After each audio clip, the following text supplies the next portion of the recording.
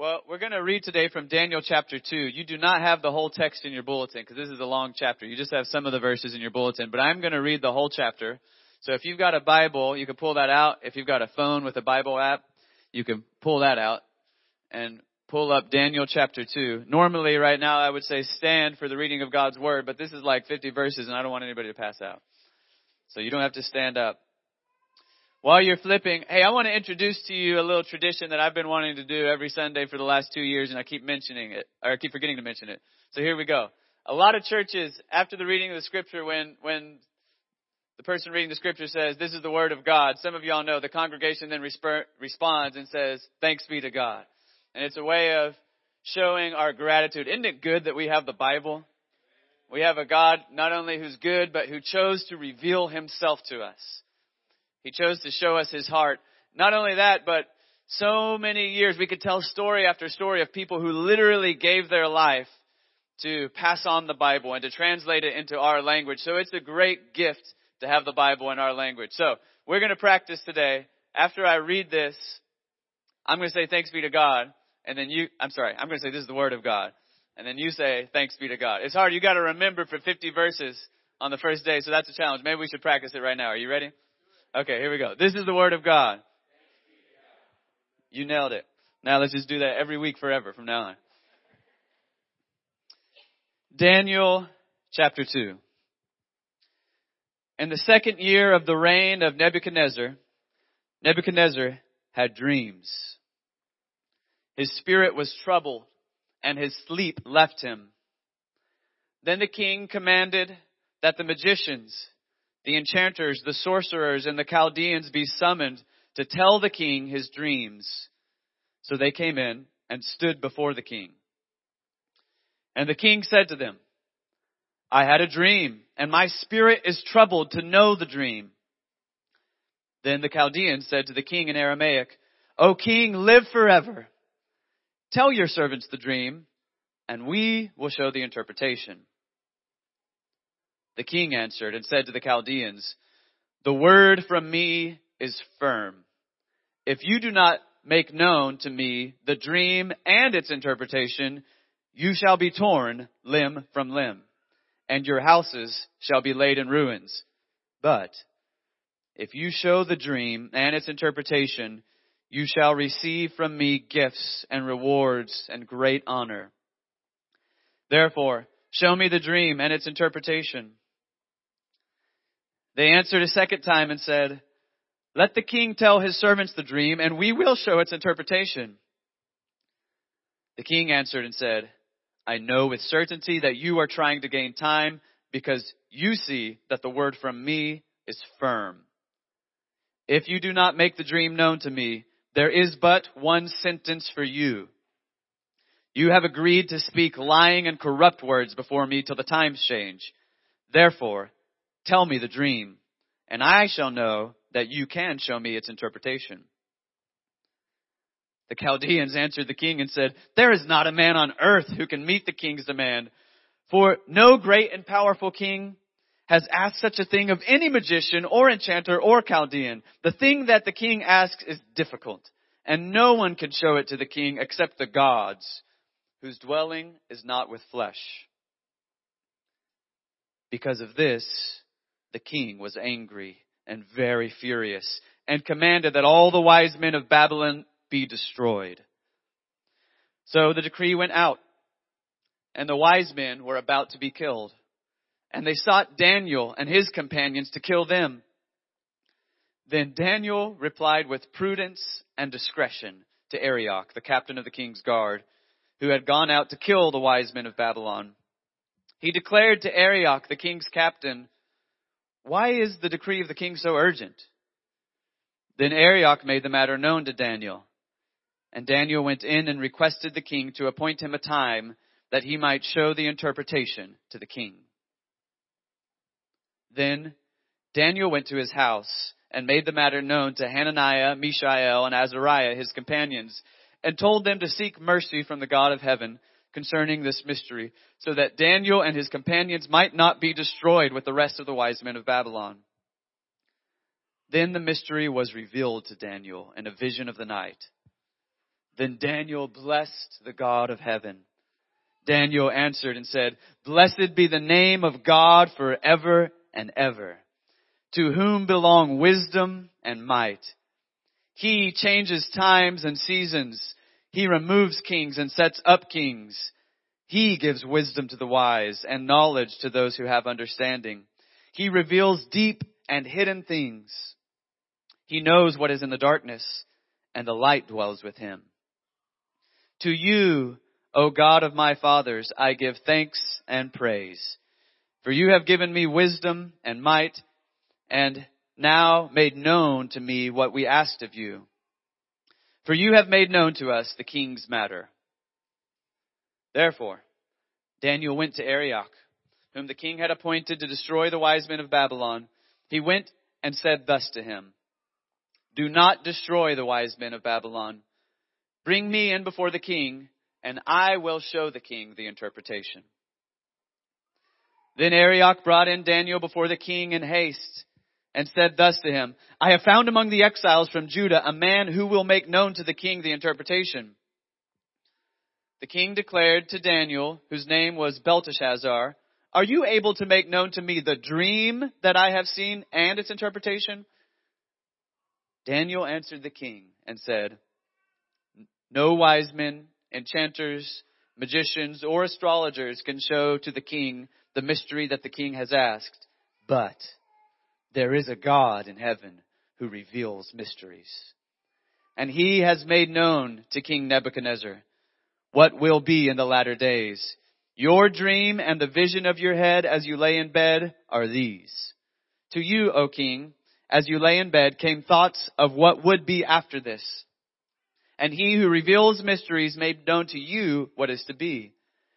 But as for me, this mystery has been revealed to me, not because of any wisdom that I have more than all the living, but in order that the interpretation may be made known to the king, and that you may know the thoughts of your mind.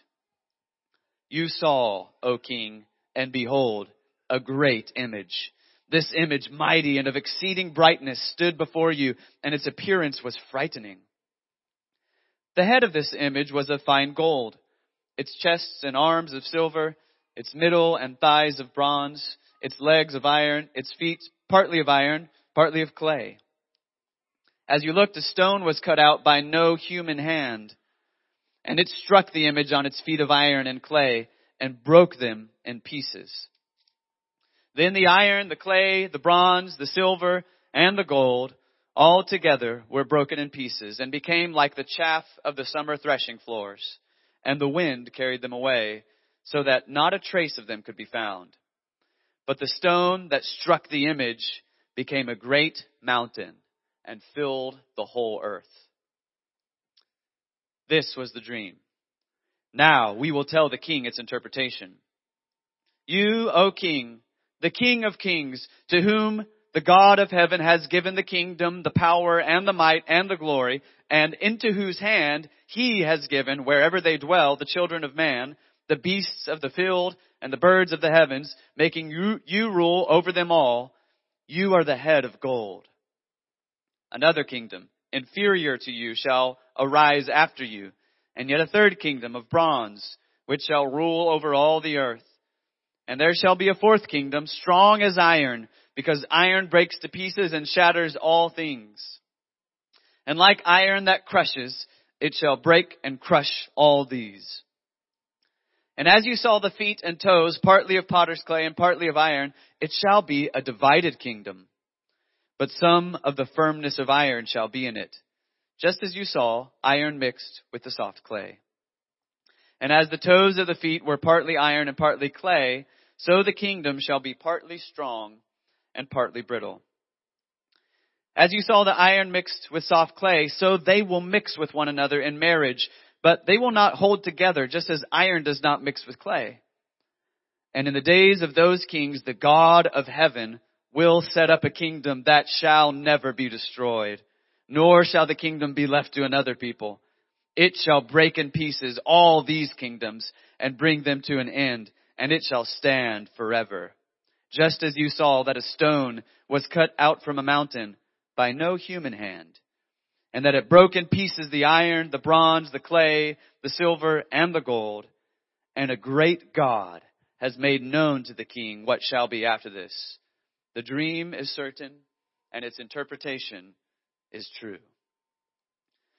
Then King Nebuchadnezzar fell upon his face and paid homage to Daniel, and commanded that an offering and incense be offered up to him. The king answered and said to Daniel, Truly, your God is God of gods and Lord of kings and a revealer of mysteries, for you have been able to reveal this mystery.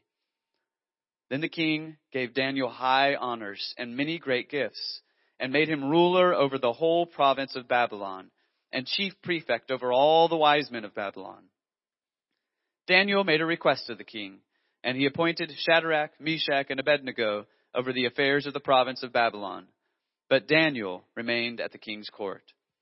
This is the word of God.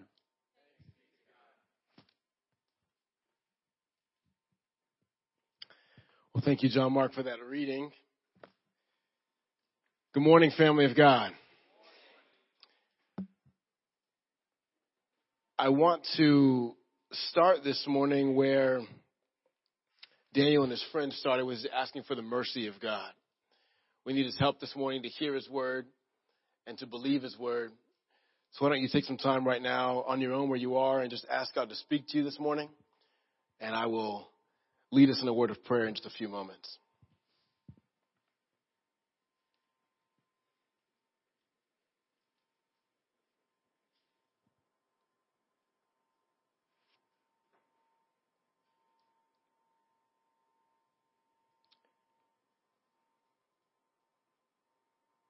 Father, I thank you for your word.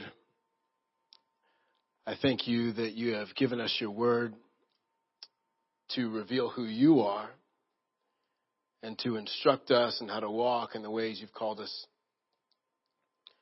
But I pray for myself now that you would give me grace to preach your word as it should be preached, to communicate exactly what you would like. And I pray that you would strengthen this people. So be glorified this morning, we pray in Jesus' name. Amen. All of us like to live with some degree of mystery. Maybe I should say all of us live life with some degree of mystery. Some of us are more inclined to like mystery. We like the spontaneity that comes from flying by the seat of our pants. I heard an amen. We like life to come to us.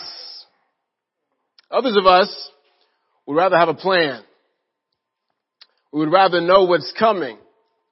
We would rather be able to make a to-do list of what to do, when to do, how to do. So we're not taken by surprise. But the reality is that all of us live with some degree of mystery. This is why insurance can be an industry.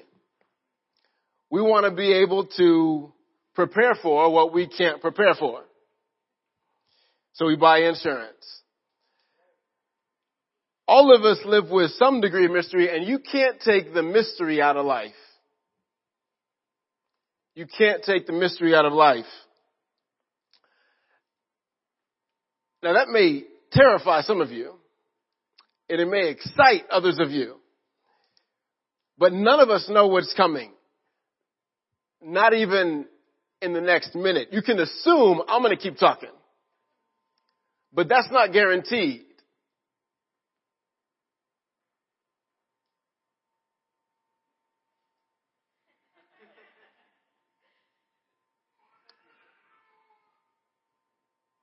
Because the future isn't guaranteed.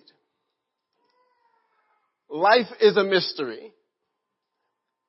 Now, the point of this text, all that we just read, the point of this text is that God is the only one who can reveal mysteries. God is the revealer of mysteries. Here's how this relates to our theme over the course of Daniel, which is faithfulness in exile. The unifying characteristic of those who are living in exile, living faithfully in exile, is that they know the revealer of mysteries. The unifying characteristic of those who are faithfully living in exile is that they know the revealer of mysteries. And that changes everything about the way that they live. Now, I'm not going to attempt to try to unpack everything in this text, because there's a bunch in this text, and I don't know all the mysteries. But I will share for you, one, the context of living in exile, and two, what characterizes those who are faithfully living in exile, and three, I'll save that. I'll leave that a mystery. First, we want to look at the situation that Daniel finds himself in. Last week we learned that Nebuchadnezzar, king of Babylon, came to Jerusalem and besieged it. We learned that God gave Jehoiakim, the king of Judah, into his hand. We learned that Nebuchadnezzar, the king of Babylon, marched God's people 500 miles away from their homeland to the land of Shinar. We learned that Daniel and his three friends are in this group that's in exile. And there is nobody in the kingdom who's like them. They stand before the king. They have wisdom and understanding that is far beyond the rest of the king's advisors. That's where they are. Standing before the king, in the midst of royalty, filled with wisdom, filled with understanding, having the king's ear. Cool job, right? It's cake. Not so much. Because this king doesn't know God. And because the king doesn't know God, the environment is characterized by two things. One is insecurity. And two is hostility. Let's look at these one by one. Insecurity. Look with me in the first three verses that are printed in your bulletin. In the second year of the reign of Nebuchadnezzar, Nebuchadnezzar had dreams. His spirit was troubled and his sleep left him. Then the king commanded that the magicians, the enchanters, the sorcerers, and the Chaldeans be summoned to tell the king his dreams. So they came in and stood before the king. And the king said to them, I had a dream, and my spirit is troubled to know the dream. The king's having bad dreams. The king can't sleep. We don't know how long this went on, but dreams, plural, in verse 1, makes it sound like it happened at least more than once. And it was such a powerful dream that it says the king's spirit was troubled. It disturbed him. I want to take us to this place. You ever had that happen? You go to sleep one night, you have a dream. Wake up in the morning, it's nagging at you. Next night, wake up in the middle of the night, same dream, cold sweat. You decide, I'm just going to lay back down. Go back down, dream pops back in your head. You get up, go get a drink of water. It's lukewarm water. You don't wake up that much. Lukewarm water. Take a sip of lukewarm water, use the bathroom. Go back to bed. Close your eye, dream pops back in your head. It's like crazy. Get out your headphones. Put on something smooth like some Grover Washington. Some Helen Zane Long. Accidentally tap Thelonious Monk. Something popping out at you. Dream comes back. Get up, turn on TV. You're like, I'm just going to just chill. Besides, it's 4:30 anyway. Might as well stay up.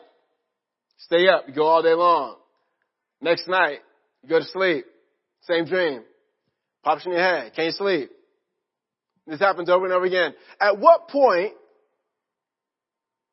do you call all of your advisors and say, listen, y'all got to tell me what's up with this dream? For me, that's not going to come for probably 2 weeks, 3 weeks, 4 weeks. But this dude is legit angry, terrified. And so he calls the wisest men in the entire kingdom to come to his court. And he says, y'all gotta listen to this. Not, we're going to go fight another battle. Not, we just conquered this army. Not anything else except, you gotta tell me what was in that dream. This dream is haunting this man. You ever had that? Probably not quite like that. That's where Nebuchadnezzar finds himself, in a place of insecurity. Everyone say insecurity. Insecurity. You see, Proverbs 28 verse 1 says, the wicked flees when no one pursues, but the righteous are bold as a lion. Nebuchadnezzar is being chased by something, but he doesn't know what it is. All he knows is he is terrified.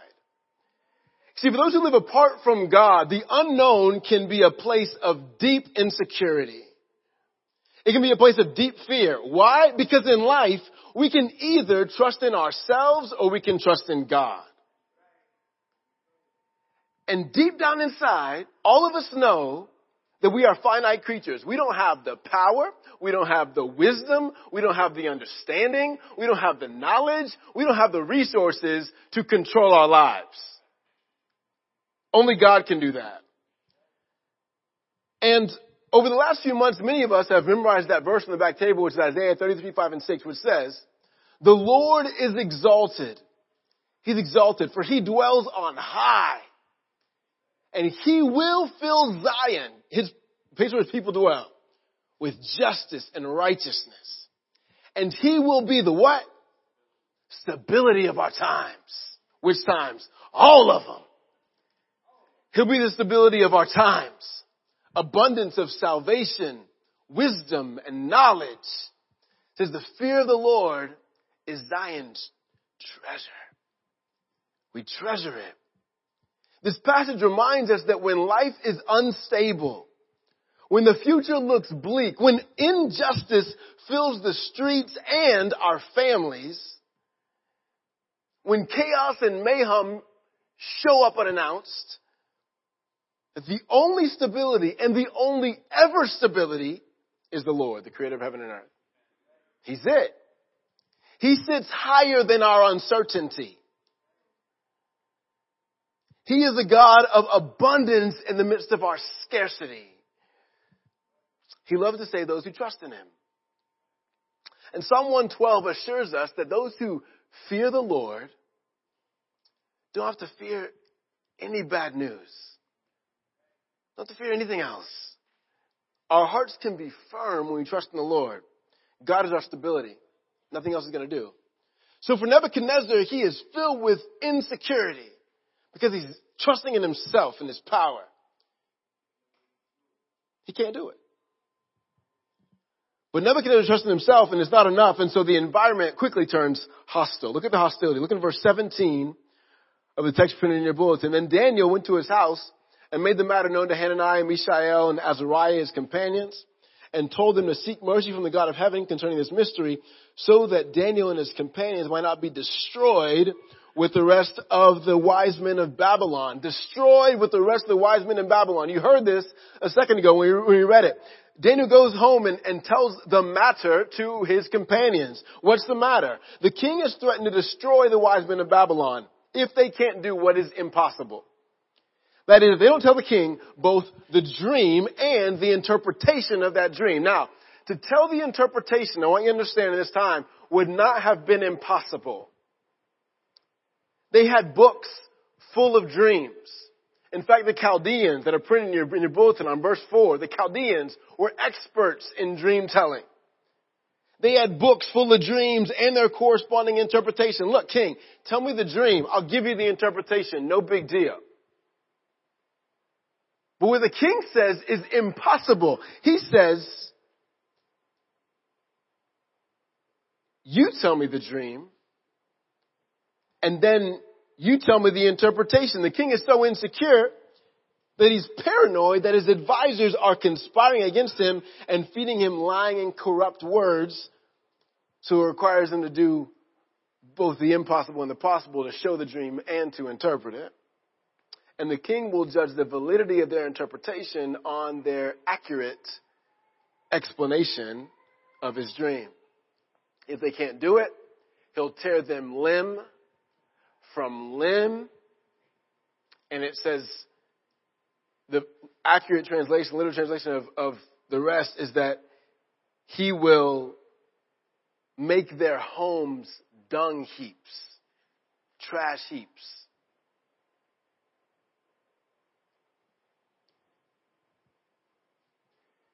Not very exciting.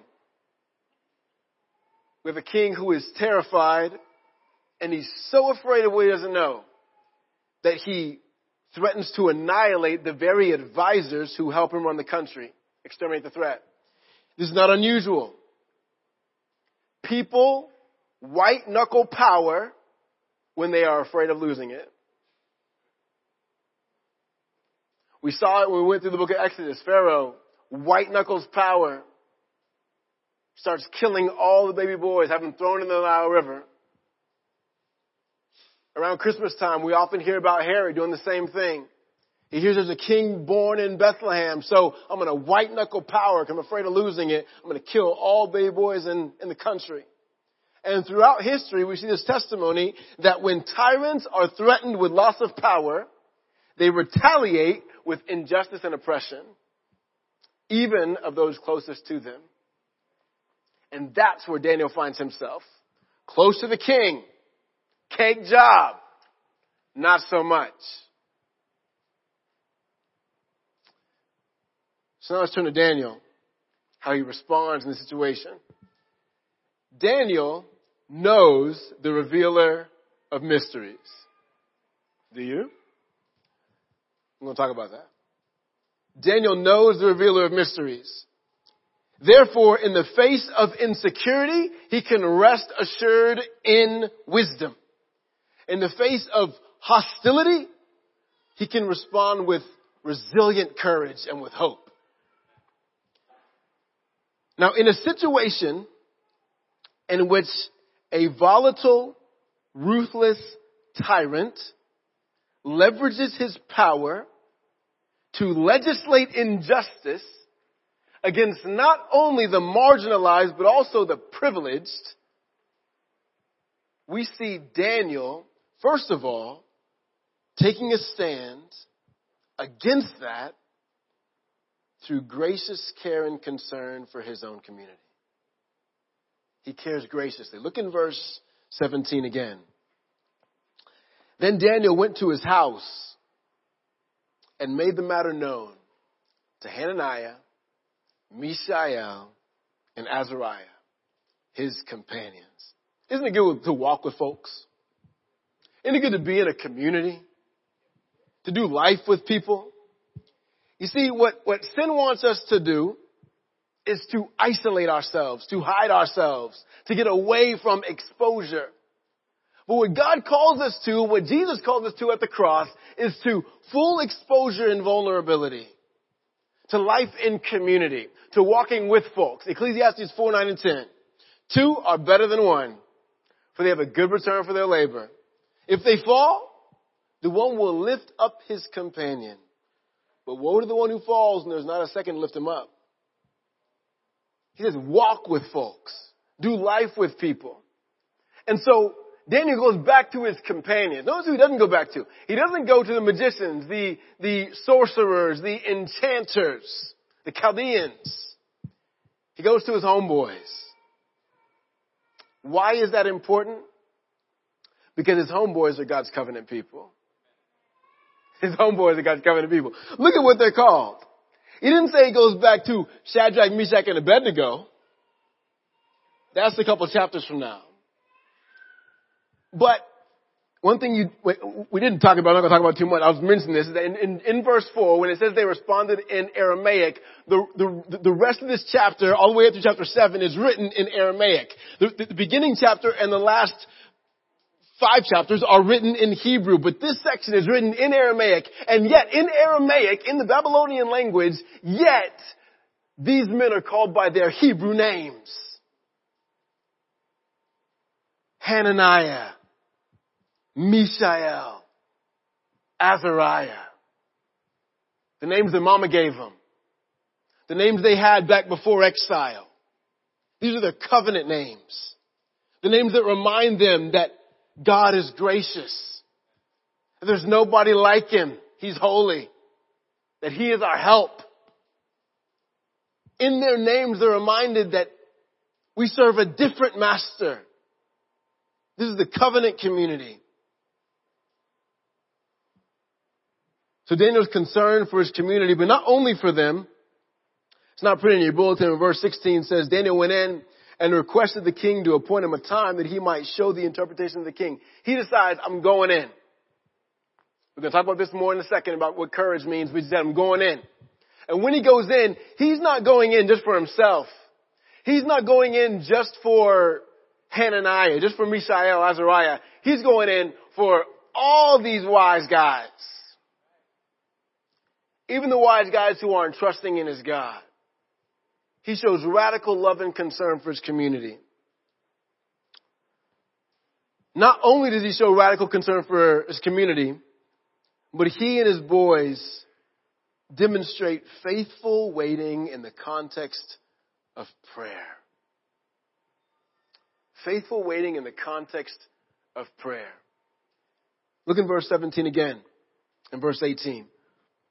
Then he goes to his house, makes the matter known to Hananiah, Mishael, Azariah, his companions, and told them, what did he tell them?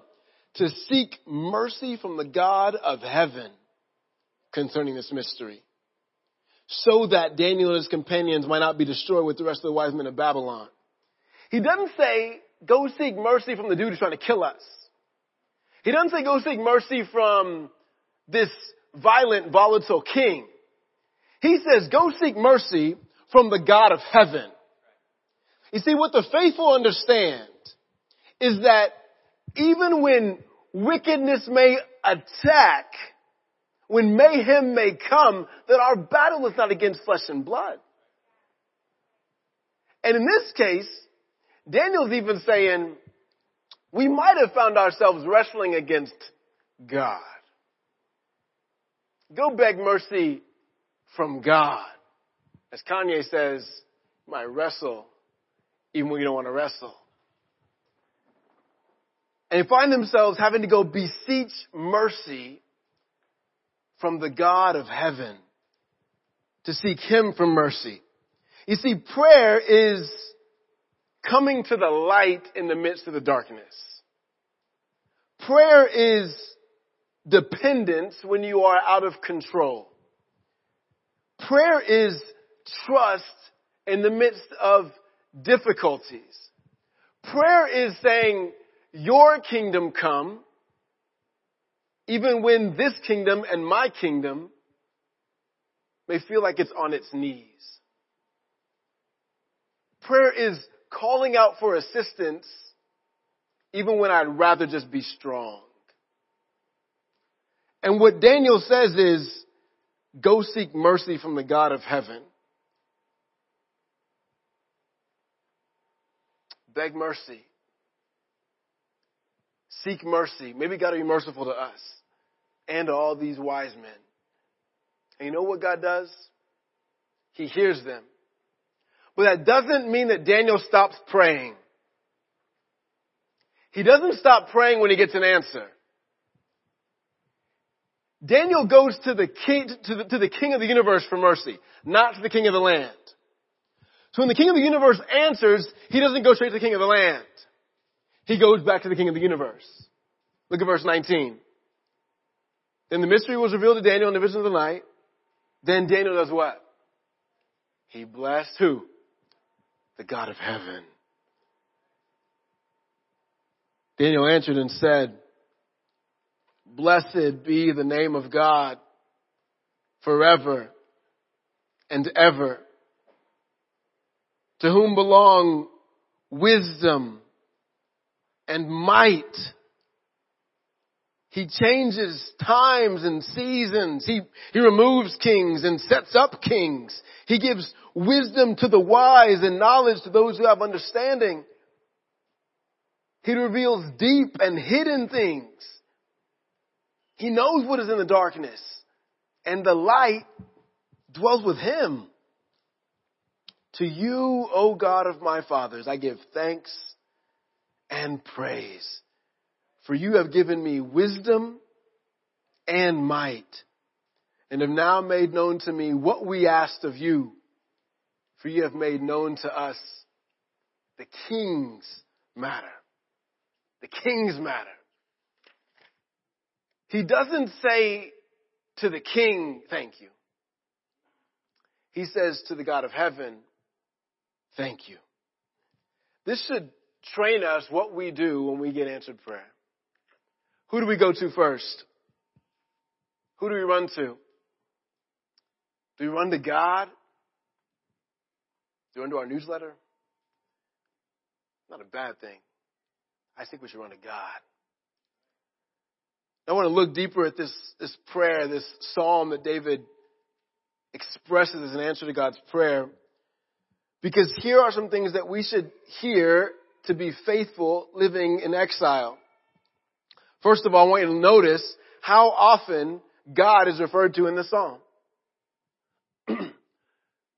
So often, I find myself praying, Our Father in heaven, I.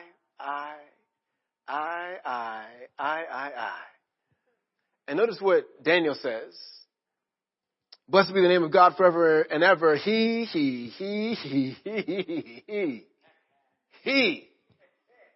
Who's this prayer about? God.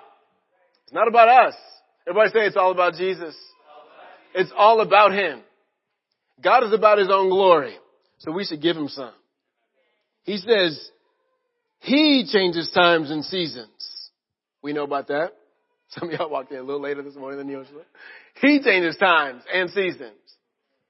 He removes kings and sets up kings. Look at verse 21, middle of verse 21. He gives wisdom to the wise and knowledge to those who are understanding. He's saying that if you're wise, don't thank yourself. Don't thank your schooling. Don't thank your university. If you're wise, who do you thank? God, because God made it that way. If you have knowledge, don't look to yourself. Don't feel so secure. Who gave you that knowledge? God. He's the author of it. He's the source of it. He reveals deep and hidden things. He knows what's in the darkness. The light dwells with Him. Now, I want you to look at verse 23. This is really important. Daniel says this. He changes from he to you. This gets personal. He can do a lot of things, but you, God, you, God of my fathers. Remember, I'm part of the covenant people. Exile is not my identity. God's promise is with me. I give thanks and praise. For not only do you give wisdom and might, but you've given me wisdom. You've strengthened me. You've empowered me. Made known what we asked. And made known what only the king knew. And he didn't even know. The king's matter. Daniel blesses God. Our lives should be, yes, characterized by faithful supplication, continuing to call on God, the Lord, your kingdom come. We need to keep praying. Let's bless God for what He's already done. Let's keep blessing God. He has been faithful. He will be faithful.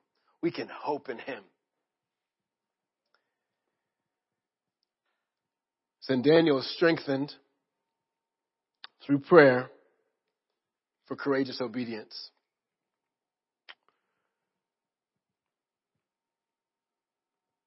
The way one theologian puts it is that occasional acts of exceptional courage in the face of an unpredictable government are what Daniel shows here. Acts of exceptional courage in the face of an unpredictable government. What does it look like to live with faithfulness in exile today? Exceptional courage in the face of unpredictable government. Unpredictable everything. Look what Daniel does in verse 24. So he goes into Arioch. Arioch, by the way, is the commander of the king's armies, and his name means lion. So before he faces the lion's den in a few chapters, he's got to first go to the lion, to Arioch. And look what he says to Arioch. This is like the general. He goes to Arioch and he says, do not destroy the wise men of Babylon. Now, what did the king tell him to do? Destroy the wise men of Babylon. It's right there. When the king had appointed to destroy the wise men of Babylon, he went and said thus to him, do not destroy the wise men of Babylon. What is Daniel doing? He is confronting the word of oppression, not with his own word, with the word of the Lord. How do you fight oppression? How do you fight injustice? How do you fight in exile? With the word of God. How do you get courage? How do you stand with conviction? By dwelling and saturating yourself in the word of God. So that when you speak, you're speaking truth, not opinion. Do not destroy the wise men of Babylon. Bring me in before the king, and I will show the king the interpretation. Now, notice that when Arioch goes in, he's quick to exalt himself. I've found among the exiles from Judah a man who will make known to the king the interpretation. And we know that's not quite the case. But it seems like Daniel lets it slide, so we will too. But the king declares to Daniel, whose name was Belteshazzar. Again, he's trying to bring back his Babylon identity, but we know that Daniel is Daniel, as it's continued throughout the passage. And I want you to notice how Daniel responds versus how Arioch responds. Arioch responds with pride, arrogance. But Daniel responds with complete humility. The king says, are you able to make known the dream I have seen in its interpretation? Daniel answers the king. He could have said, sure do, king. Got it. Vision of the night, just like you. No, he doesn't say that. He says, no wise men, no enchanter, no sorcerer, no astrologer can show to the king the mystery. Nobody can do it. But there is a God in heaven who reveals mysteries. God is a mystery revealer. And throughout this passage, he's going to continue to say that. There's a God in heaven who reveals mysteries. Verse 29, to you, O king, as you lay in bed, came thoughts of what would be after this, and he who reveals mysteries made known to you what is to be. Verse 30, but as for me, the mystery has been revealed. I didn't reveal it. It's been revealed to me. Not because of any wisdom I have, but so that you may know what you're thinking. God is a mystery revealer. And Daniel comes in with bold, resilient courage because he knows the one who reveals mysteries. I'm not going to spend a whole lot of time on the mystery, but I do want to unpack it just a little bit. It's not printed in your bulletins, so you got to listen. You already heard it read. Daniel goes in, starts to interpret the dream. First, he gives the dream. He says, hey, what you saw was a brilliant, bright, glorious, shining, exceeding bright image. Top of that image was a head of gold. The shoulders of that image were silver, precious gold, precious stones. The torso was bronze. The legs were iron. But the feet were iron mixed with clay. And then a stone, not a precious stone, just a stone cut out from the mountain without human hands, was thrown and it smashed in the feet of that statue. And that statue came crumbling to the ground. And it became like summer wheat. It's been harvested, like chaff from wheat.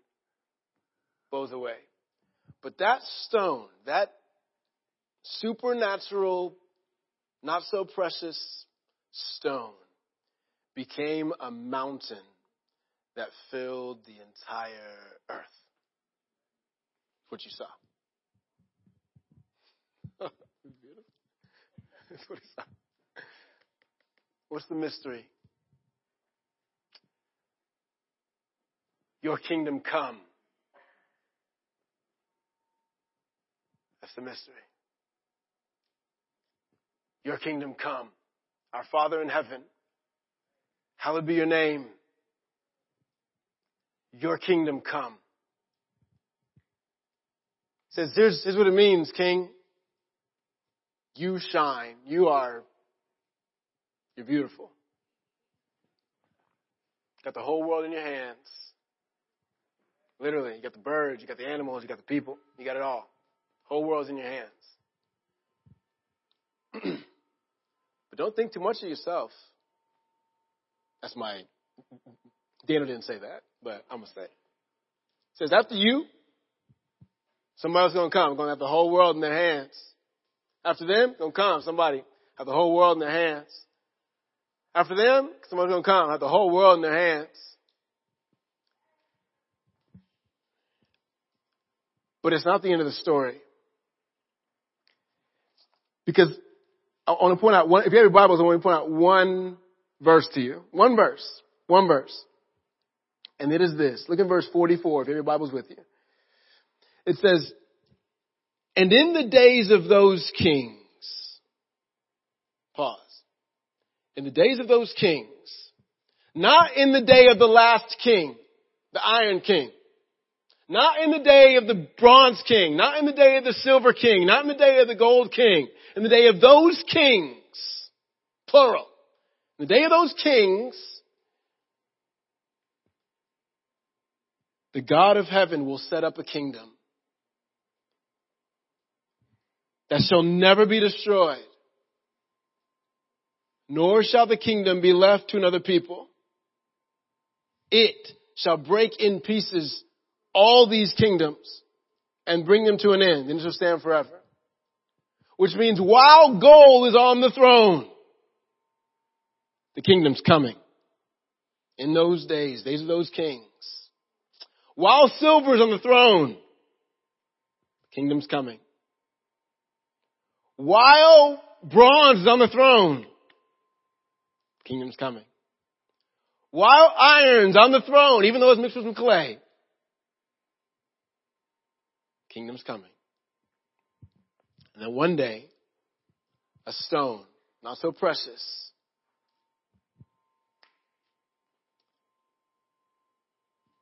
will become a mountain. Now, we read the New Testament. We have an idea about this mystery. Ephesians 1, verses 7 through 10. In him we have redemption. In who? In Jesus we have redemption through his blood, the forgiveness of our trespasses. Why? Because all of us are soaked in mystery from the time of our birth. But there's only one who can reveal the mystery. Only one who can bring light to the darkness. The forgiveness of our trespasses, according to the riches of his grace, which he lavished upon us in all wisdom and insight, making known to us the mystery of his will. What's the mystery? According to his purpose, which he set forth in Christ as a plan for the fullness of time, to unite all things in him, things on earth and things in heaven. What's the mystery? Your kingdom come. Unite all things in heaven and on earth. In who? In Jesus, the incarnate Son of God. He's the mystery. He's the stone. It doesn't look so good. He's from Nazareth. He's not a precious stone. He didn't come from majesty, except he did. He did. And the stone that you reject is going to become the chief cornerstone. Why? Because the bloody Jew on the cross is really the incarnate Son of God, who reigns on high above all of our uncertainty, who sees us when no one else does, who does not relegate us to exile, but who gives us the privilege of being testimonies, witnesses in exile. That there is a kingdom that is coming that may not look like it shines with the bling of precious stones, but which is going to fill the entire earth forever and ever. Revelation 21, verses 10 and 11. And he carried me away in the Spirit to a great high mountain and showed me the holy city, Jerusalem, coming down out of heaven from God, having the glory of God. This is better than precious stones. Gold, you'll walk on it like dust. This is real glory, the glory of God. What does it mean to live with faithfulness in exile? It means, recognize the turbulence, the volatility, the insecurity, the hostility. But stay faithful to the community. Care for your community. Exhaust yourself in prayer, which includes blessing God for his many gifts. And live with courageous, resilient obedience in the face of oppression. With love, with joy, and with hope. Why can we do that? Because Jesus Christ, Son of God, was crucified. The stone that the builders rejected has become the cornerstone, the mountain of God. His presence is with you. So walk in it with faithfulness in exile. Let's bow your heads and pray. Father, I'm so grateful for this picture of that your love and your kingdom endures forever. I thank you, God, that Jesus didn't look so precious even on that cross. So some of us who are not so significant can have hope that a God who sees the insignificant